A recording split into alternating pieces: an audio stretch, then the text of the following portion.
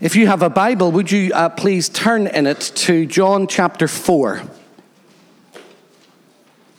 We are continuing a series looking at the signs in the Gospel of John, the 7 miraculous signs that he records. Last week, we looked at the first one, the turning of water into wine in a place called Cana in Galilee. The second sign is recorded in John chapter 4, verses 46 to 54, and takes place in the same location. Let's read John chapter 4 from verse 46 down to verse 54 together. Then he, that is Jesus, came to Cana in Galilee, where he had changed the water into wine. Now there was a royal official whose son lay ill in Capernaum. When he heard that Jesus had come from Judea to Galilee, he went and begged him to come down and heal his son, for he was at the point of death. Then Jesus said to him, "Unless you see signs and wonders, you will not believe." The official said to him, "Sir, come down before my little boy dies." Jesus said to him, "Go, your son will live." The man believed the word that Jesus spoke to him and started on his way. And as he was going down, his slaves met him and told him that his child was alive. So he asked them the hour when he began to recover, and they said to him, "Yesterday at 1 p.m, the fever left him." The father realized that this was the hour when Jesus had said to him, "Your son will live." So he himself believed along with his whole household. Now this was the second sign that Jesus did after coming from Judea to Galilee. Amen. God always blesses the public reading of his inspired and his infallible word. This second sign, the second symbol in the Gospel of John that points to who Jesus is and what he does, is profoundly moving.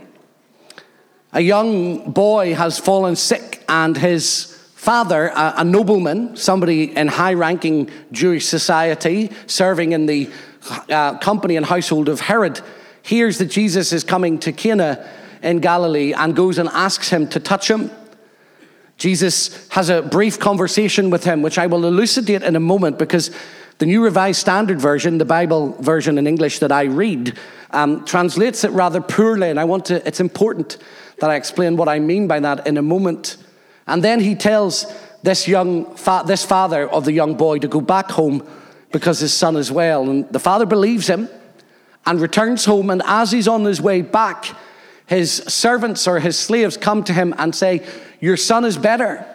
And when they talk about what time that happened, it was at exactly the moment that Jesus had said that the young boy would live. And we're told that as a result, the nobleman and his household all believed in God. I want to correct one of the ways in which you may hear it. I'm not sure, because I haven't checked the New International Version, which most of you will read, how it translates this story. But there's something important that I want to kind of help you understand before we get into the guts of it for a few moments.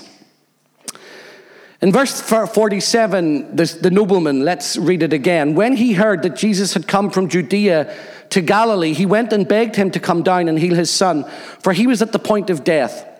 The New Revised Standard Version and many English versions of the Bible translate verse 48 this way. Then Jesus said to him, "Unless you see signs and wonders, you will not believe." In Greek, it is written as a plural. Now you might say, well, that doesn't make any difference. Actually, it makes a great deal of difference. Jesus is not rebuking this man for asking him to heal his son. He is talking to the people that are watching the conversation. He's talking to those that are looking for a sign or for a wonder. He's not criticizing a parent who comes to him to ask him to heal his boy. Jesus never criticizes us when we come with genuine hearts. Even when he says no to our request, he doesn't criticize us. He doesn't chastise us. He doesn't rebuke us. And occasionally, we just need to make sure that the way things sound in our Bibles, sometimes we just need a little bit of help to understand exactly what is going on. So the story, more accurately, is the story of a nobleman who finds out that Jesus is returning to Cana in Galilee and is desperate for his little boy to be made well. And he goes honestly and openly to ask Jesus to make him well. And Jesus challenges the people around him, the spectators, the people that are saying, you have to prove yourself. You have to give us a sign, give us a miracle. If you don't do that, then we're not going to believe in you. He challenges them. He doesn't criticize the father. And then he heals the father's young child. How do you listen to that story this morning? If you're someone who has experienced the healing power of God, then you listen to it with thankfulness and with joy in your heart. If you're someone who has asked God to bring healing into somebody's life and God has said no, it's harder to read. Because the reality is that when we read the New Testament and when we explore church history, God doesn't heal everybody, not in this life. There are women and men sitting here who prayed this prayer for their children, for their family, for their loved ones, and God answered it with a no. How do we handle that? This wonderful, powerful, beautiful, life-giving sign. How do we handle it? I guess some of us might handle this by not asking Jesus to do something anymore. I think that's the wrong way of handling the signs in John's gospel. It's okay to ask Jesus to bring healing to those that are sick. It's okay to lift them up to him. It's okay to say to him, please, will you hear my cry and touch this man or touch this boy or touch this girl or touch this mom or this dad or this son or this brother or this sister. Don't be afraid of asking because you're afraid of the answer. There have been many times in my life when I have said to God, would you please do this? And he has said no. But I will keep asking. I will keep coming before him. I will keep lifting people up to him. Those in our church family that are sick, what am I praying for? Healing. How long will I pray for it? Until it is the wrong thing to pray. Until it is obvious that those people have been taken to be with Christ or they are free from the challenges that they are facing. But I'll not stop asking. You might say to me, is that not difficult? It's actually more difficult to keep praying than it is to stop praying and pray for something else. It's harder to keep coming back to God and saying, I believe that you're able. Even in the face of what all of this looks like, I'm asking you again. This sign is a sign that challenges us about our faith and about what we are looking for. It's a beautiful and a simple story.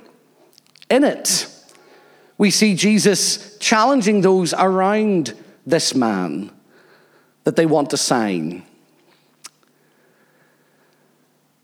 I wonder how the charismatic and Pentecostal church rates when it comes to this. We have to have a sign. We have to have a miracle. You have to do it. You have to prove yourself. You have to. You have to. You have to. I want to separate myself from that theology. I find it difficult. As a pastor, I find it difficult. As a leader of human beings, I find it difficult to be in a context where people say, if God doesn't do something, then he's not proving who he is. God sometimes does things in very surprising ways. It doesn't change who he is. What about you, sisters, brothers, ladies and gentlemen? When you're asking God to do something, why are you asking him? Are you asking him because if he says no, then he's not God? Or are you asking him because you are genuinely convinced that he is able to do anything? You see, as a pastor, one of the hardest things that I have to walk with over the years of ministry in which I have been engaged is the disappointment of those to whom God has said no. Helping them to understand that it doesn't mean that he doesn't love them. It doesn't mean that he's not present. And it doesn't mean that he's not there. In this story, there is more going on than simply the story of a young boy being healed, although that is the most important thing. So what I'm asking you to do with me, and I appreciate that it's not easy, is to hold several things in your head and in your heart at the same time as a Christian, if you are a Christian. The first thing is to believe and to hold in your heart that God is able to do exceedingly abundantly above anything that we can ask or think, according to the power that is at work in him. Never allow yourself to be diminished in that conviction. Come back to the stories of Scripture again and again and again, and read them again and again and again, and allow them to seep into your soul and into your heart. God is able. There are testimonies sitting in this room. There's one standing in front of you of a God, of God's healing power.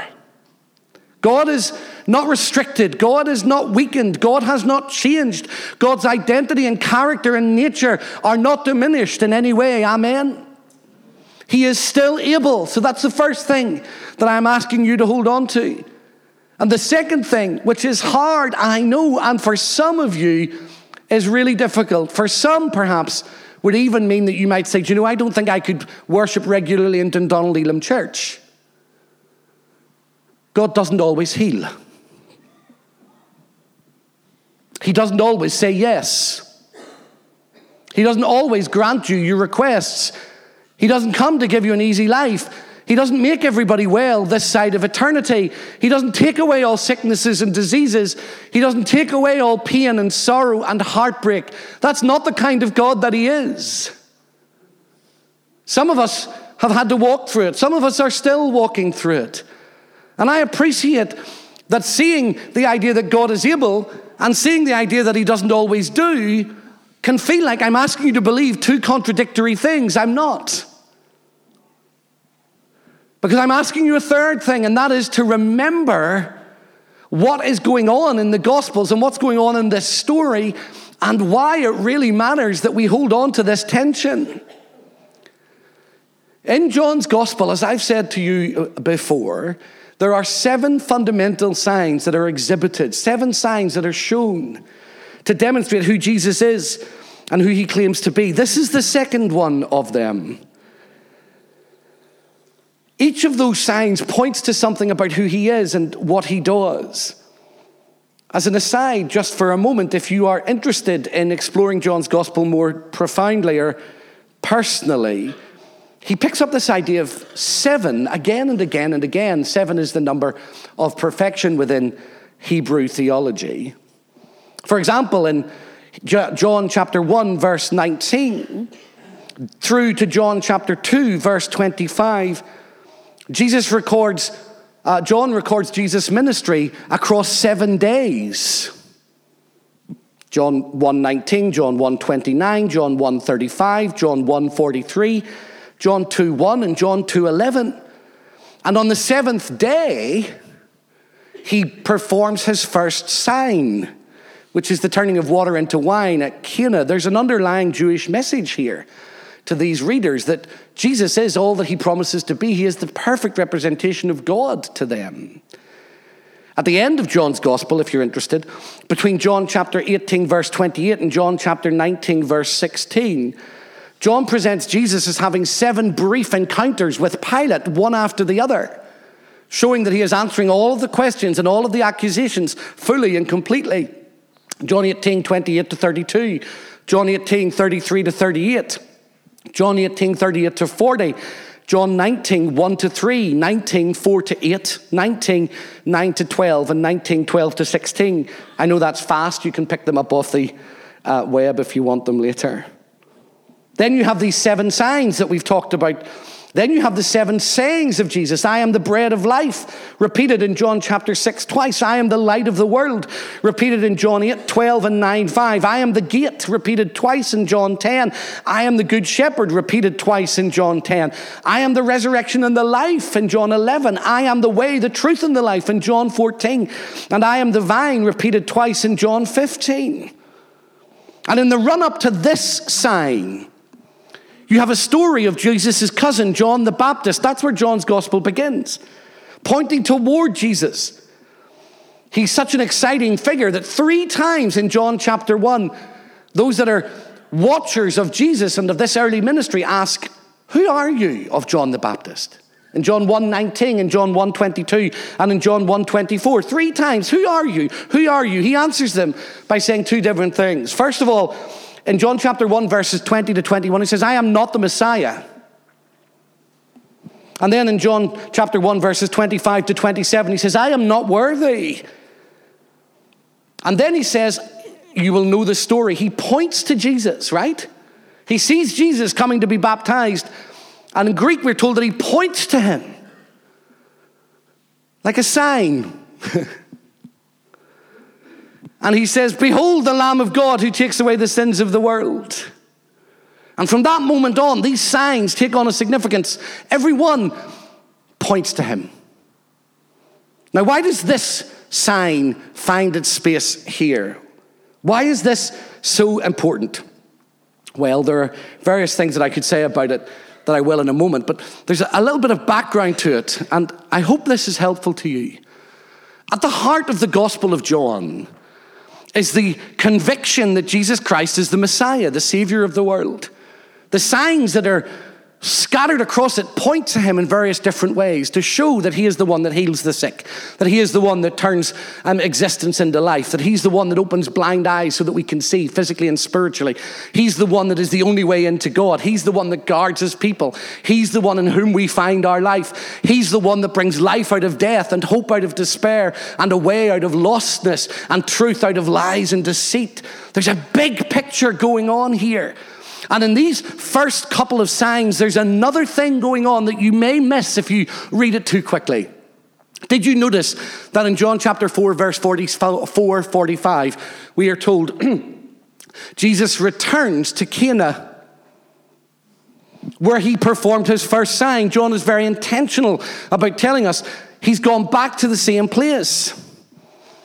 In John chapter 2, chapter 3, and chapter 4, John is doing something which is really intriguing. He's setting the scene of a Jesus who takes away the sins of the world. He's picking up what John the Baptist said at the end of John chapter 1 and helping people realize how profound and how life-giving and how inclusive this message of life is. And here's how he does it. First of all, there's a comparison between 2 conversations, one in John chapter 3 and one in John chapter 4, immediately prior to this story. In John chapter 3, a wealthy, well-connected, well-educated Jewish leader comes to Jesus and has a conversation with him about signs, about miracles, about power. And he says, no one could do these things. His name is Nicodemus, unless they were sent from God. And Jesus has a conversation with this named, wealthy, influential, connected Jewish man. In John chapter 4, in John 3, Nicodemus goes looking for Jesus. In John 4, Jesus goes looking for an unnamed woman. John 3, named man comes to Jesus. John 4, unnamed Samaritan woman, Jesus goes to. John 3, influential. John 4, not influential. John 3, male. John 4, female. John 3, connected. John 4, not connected. John 3, known. John 4, not known. John 3, powerful. John 4, weak. John 3, at the center of religious society in Israel. John 4, not even in religious society in Israel. Hated by religious society in Israel. So the first thing about this passage is that it comes at the end of those 2 conversations, which are about John saying this message of Jesus is for everyone. It includes men and women. It includes connected and unconnected. It includes remembered and forgotten. It includes influential and weak. It includes the knowledgeable and the unknowledgeable. It includes the educated and the uneducated. It includes those that think that they are the center of religious life and those that know that they're not even entitled to stand in the presence of God. That's quite good news. Well, it is if you feel that you're not good enough. The second thing is, the wedding of Cana and the miracle of the nobleman's son both take place in Cana. And there's a similar thing going on there. A nobleman, the higher echelons of Jewish society, wealthy, powerful, influential, and the only person that can help him is Jesus. And the first sign, unknown couple who don't even have enough money to buy enough wine for the wedding. And the only person that can help them is Jesus. So in this sign, as it comes to us, there is an invitation to every one of you and every one of us. Whatever your background, whatever you're facing, whatever you're going through, whatever your story, Jesus Christ is here. He is powerful, he is strong, and he is able. But if you've come demanding a sign, if you're one of those Christians that says God has to prove himself again and again and again, then I think Jesus' ministry will probably disappoint you. Because here's a controversial thing, but it's the only way that I can make sense of this text and the New Testament. And I want you to hear carefully what I'm going to say to you. If Jesus Christ was never to perform another miracle, ever, it doesn't change who he is. The evidence is already here. John's gospel presents the case, presents the evidence, and closes the argument. God is under no obligation ever to perform another miracle. And if he wasn't to do so, it wouldn't change who he was. It wouldn't change his character. It wouldn't change his truth. It wouldn't change his reality. And it wouldn't change his power. That's hard for you to hear, I think, this morning. Because we often come to him saying, he has to do it. If he's God, he'll do it. He's already proven himself. He's already demonstrated his greatness. He's already demonstrated his power. He's already defeated sin and death and hell. And if you think God has to heal in order to prove his greatness, then your theology is tilting into something that will end up damaging you or someone that you love. He doesn't have to do anything. He's already proved who he is. But he still does graciously heal. He graciously touches people. He graciously sets people free. He graciously transforms lives. He graciously restores broken bodies. And that's why we ask. Not because we're afraid that he's not God, but because we believe that he is. But here's the hardest thing for me to say to you. This healing of this young boy is not a guarantee that everybody will be healed in this life. But there is such a guarantee about healing in more general terms found in John chapter 11, the last sign involving physical healing. When Jesus heals the man Lazarus, whose sisters Mary and Martha are heartbroken. And he says this to that couple as they struggle, and these two miracles need to be taken together. Your brother will live again. Do you believe this? And they respond with a religious answer. I'll unpack it in a few weeks. Yes, I do believe this. We will all live again in the resurrection. And Jesus said, no, I am the resurrection and the life. Listen, he who believes in me will never die. And he who believes in me, even if he dies, yet shall he live. There's the sign that is the sign above every other sign. Let me explain what I understand that to mean as a Pentecostal theologian, as a pastor of a Pentecostal church. When Jesus walked on earth in Matthew chapter 8, we are told that he healed the sick, that he raised the dead, that he opened blind eyes, that he touched people. And Matthew makes it very clear why he includes some of his stories. He says he does this so that what was said of him might be shown to be true. And he quotes Isaiah chapter 53. By his stripes we are healed. Now there are some theologians that will say that only points to spiritual healing. It doesn't. It cannot only point to spiritual healing. Because in the context of the miracles in Matthew chapter 8, there is a sea, a storm that is being calmed. There is a demoniac that's being delivered. There's a person that's being healed. Matthew is very intentional about where he places it. Matthew is saying something about the life and the death of Jesus Christ. And here's what he is saying. That somehow, as Jesus suffers and dies, there is life in his death. There is healing in his cross. Some Christians who believe in something called word of faith will tell you that means that everybody should be healed before death. It's not, I don't believe, what the scriptures teach. And it's certainly not what I believe. Others will tell you that that must only refer to spiritual healing. That's not what the scriptures make clear either. Here's what I think they do make clear. And for some of you, it will feel like second best, but it is actually the greatest promise of all. Every single Christian goes through death, but is not defined by it. The healing of Jesus Christ is assured for every believer. For many of us, that healing will be evidenced after death when we are given a glorified body and resurrected and remain with him forever.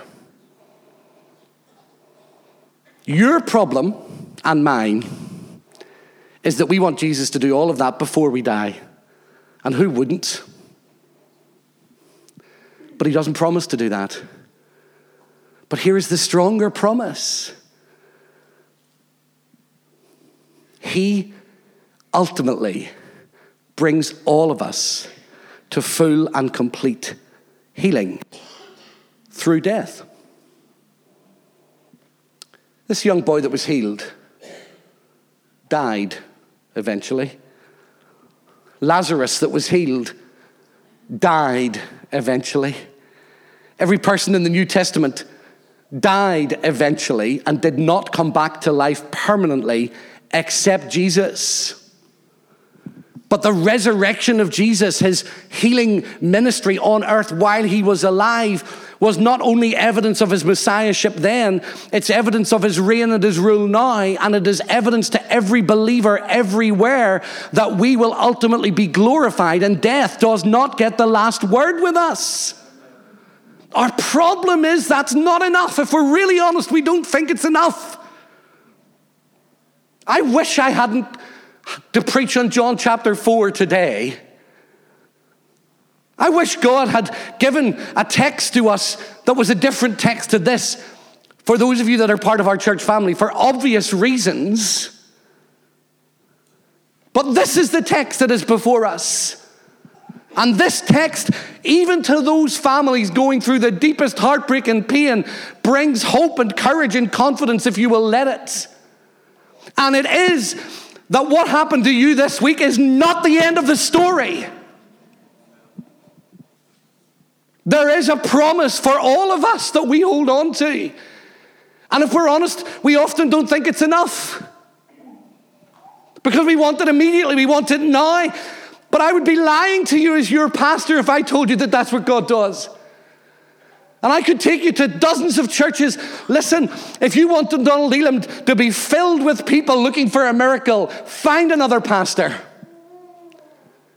Because with a tweak here and a tweak there, and a little phrase here and a little phrase there, this can be the church where everybody comes for a miracle and leaves within 6 months disappointed and heartbroken because God doesn't dance on the string that we control with our hand.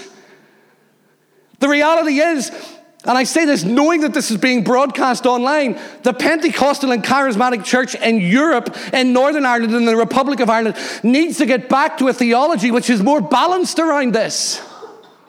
We are hurting people when we tell them again and again and again that God will do anything they want when they want it. We cannot be that congregation. Think about what God has done here in the last 14 or 15 months. What is the thing that he has used more than anything else to unite us, to hold us together, to bring comfort and strength? What is the one track, if you like, that has brought out love and compassion and mercy and grace in this church? What's the thing that has tied our hearts together? Sorrow, heartbreak, pain, difficulty, unanswered prayer, loss. And some people would look and say, what a terrible thing to be defined by. I say we're not defined by it, we're refined by it. We are defined by God's grace and mercy and compassion and goodness and grace and kindness and closeness and nearness. And we have watched him pick people up week after week and month after month and carry them and sustain them. Some of you are sitting here, including those that went through their losses last week. So when I read this story, I find myself in a place where I say, God, I believe this. And I know our world needs to see you moving in miraculous power. But I also believe that this evidences to me and to anyone who will believe it that you are the Son of God. That you have defeated death and sin and sadness. That they never get the last word in the life of a believer. And I find myself often in a Christian community for whom that is simply not enough. And then I think I feel lonely in that community. I want to be part of a community that with tears tracing down our faces can stand up and say, and we still believe him. This man is blessed indeed, isn't he? This nobleman's son is sick. He comes to Jesus in simple faith. Jesus says, your son will be well. He goes back and he's well. How can that relate to Malcolm Duncan, who has said to Jesus again and again, make them well? And he has said no. Take away their sickness, and he has said no. Take them out of that darkness, and he has said no. Do you know how many times I've prayed that for the people in our church? How can I then say I believe this? Because the no that I hear is not the same kind of no that other people hear. The no that I hear when I go to Jesus now, because of John's gospel, because of this story, and because of the story of the healing of Lazarus, is actually a no, not yet. But one day, you'll see that I have done everything right. One day, you'll see that every prayer has been answered. One day, you'll see that every sickness has been dealt with. Every tear has been wiped away. Every heartbreak has been taken away. Every disease is being healed. I believe that with every fiber of my being. And therefore, as a pastor, I can sit with people who face the ultimate loss and say, this is not the end. Remember the stories of John's gospel. I can sit with those that have to say goodbye. I can sit with those walking with illness. I can face it myself with a deep, profound conviction. That's not the end of this story. And this sign, alongside the other 6 signs in the Gospel of John, do not point to the immediacy of Jesus only. They point to the transcendence and the power of Jesus, always and at every point in history and time. So, I say to you this morning, God is here. At the beginning of this service, I prayed with those of you in need. What was I praying for? I was praying for God to touch you. I was praying for God to heal you. I was praying for God to release you, to do something now. Of course I was. But I was praying in a posture of humility. And that posture says, and if you say no, it's because you are going to do something different. It's because this story is not finished. This journey hasn't ended, and this isn't the last word. That means that I'm not one of those people that will fill a church with promises of miracles. I'm not one of those pastors that will tell you to pretend that the heartbreak you're walking through isn't real and that you should deny it. Instead, I come to you in the name of Jesus and say, the Jesus that healed this official's son is able to heal your sons and daughters in this life or in the next.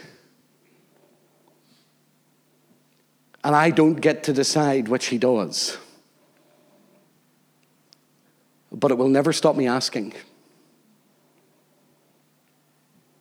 And I think in some ways, that means that you and I as Christians, if we are Christians, must make decisions about the maturity of our faith. It is only when God says no to your deepest prayer that you are able to have a revelation in your own heart of whether you trust him no matter what. But when he says no to your profoundest prayer, and you stay, and yet, Lord, I will praise you, something happens in your soul. And you are given the grace to face everything and anything because you know you still believe in him. That has happened in my life. It's happened in some other people's lives. It may happen in yours. But to stare God in the face and hear him say, I'm not going to do what you want, and to be able to say back to him, but I still believe in you, is a profoundly liberating space that I invite you to ask God to give you the grace to step into this morning. And why do I know all of that?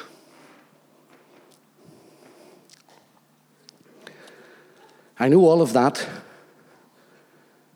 because of what we're going to do now. Because Jesus suffered the divine no,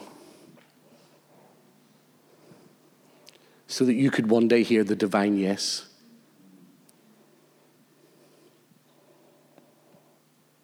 Every sin laid upon him,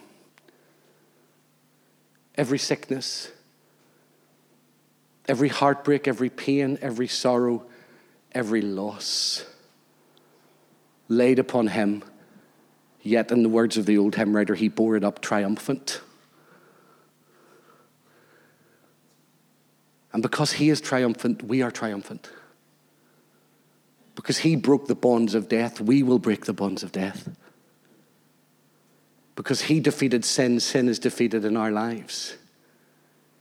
Because he has won the victory, we can live in it. That's a sober thing.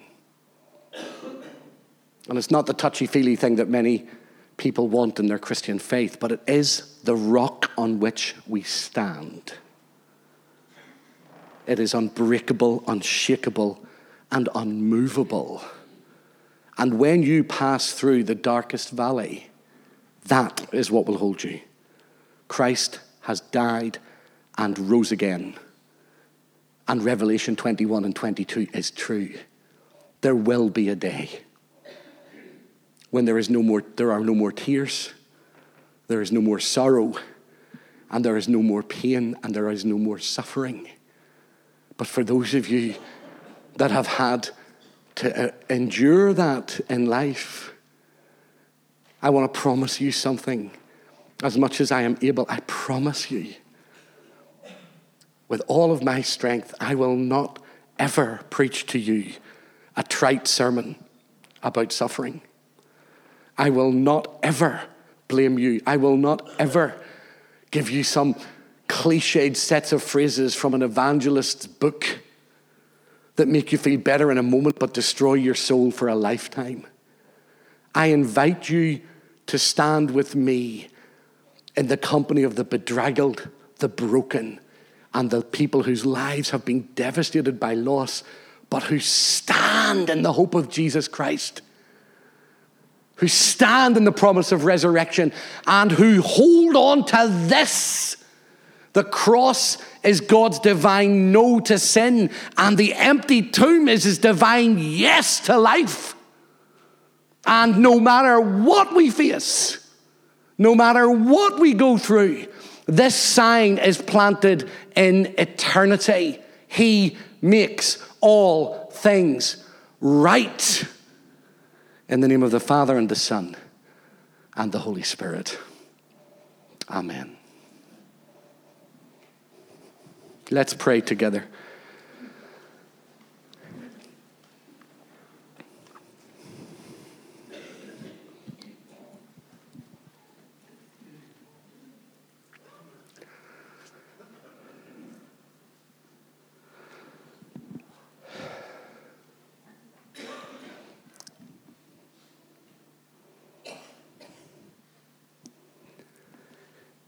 On the night that Jesus was betrayed, he took bread and broke it, and he gave thanks and said, "This is my body broken for you." In the same way, after supper, he took the cup and he drank from it and said, This cup is the new covenant of my blood, shed for you for the forgiveness of your sins. Drink from it, all of you. The Apostle Paul, describing this table, uses a phrase that I want to highlight to you as you reflect this morning. When we eat this bread and drink this wine, we show the Lord's death, and here's the phrase, until he comes. Every single time you as a Christian eat bread and drink wine, you are acknowledging before God that you live in an in-between moment. You are saying to him, I live between the brokenness of the cross and the final and full establishment of your kingdom. I identify with your death and with your resurrection. And I ask you to help me to live for you in a broken world. Without your grace, I can't do it. Without your strength, I can't do it. But every week I will remember Jesus died and rose again. It is in the cross you will find your life. It's in the resurrection that you will find your hope. And God invites us for every moment to rely on him for strength. Sisters and brothers, come to this table not because you must, but because you may. Come not because you are strong, but because you are weak. Come not because you have all the answers, but because you know he is the answer. Come in your brokenness, in your sadness, in your sorrow. And by eating bread and drinking juice, may God give grace and strength to you to keep going. If you're not a Christian, then please either choose to surrender your life to Jesus Christ now or let the bread and the cup pass you by. If you are a believer and you're not walking with God, please, will you put that right now? And if you choose not to, let it pass you by. But I invite you to come and meet with the living God by the power of the Holy Spirit as we eat together. Could the stewards and the pastors please come forward?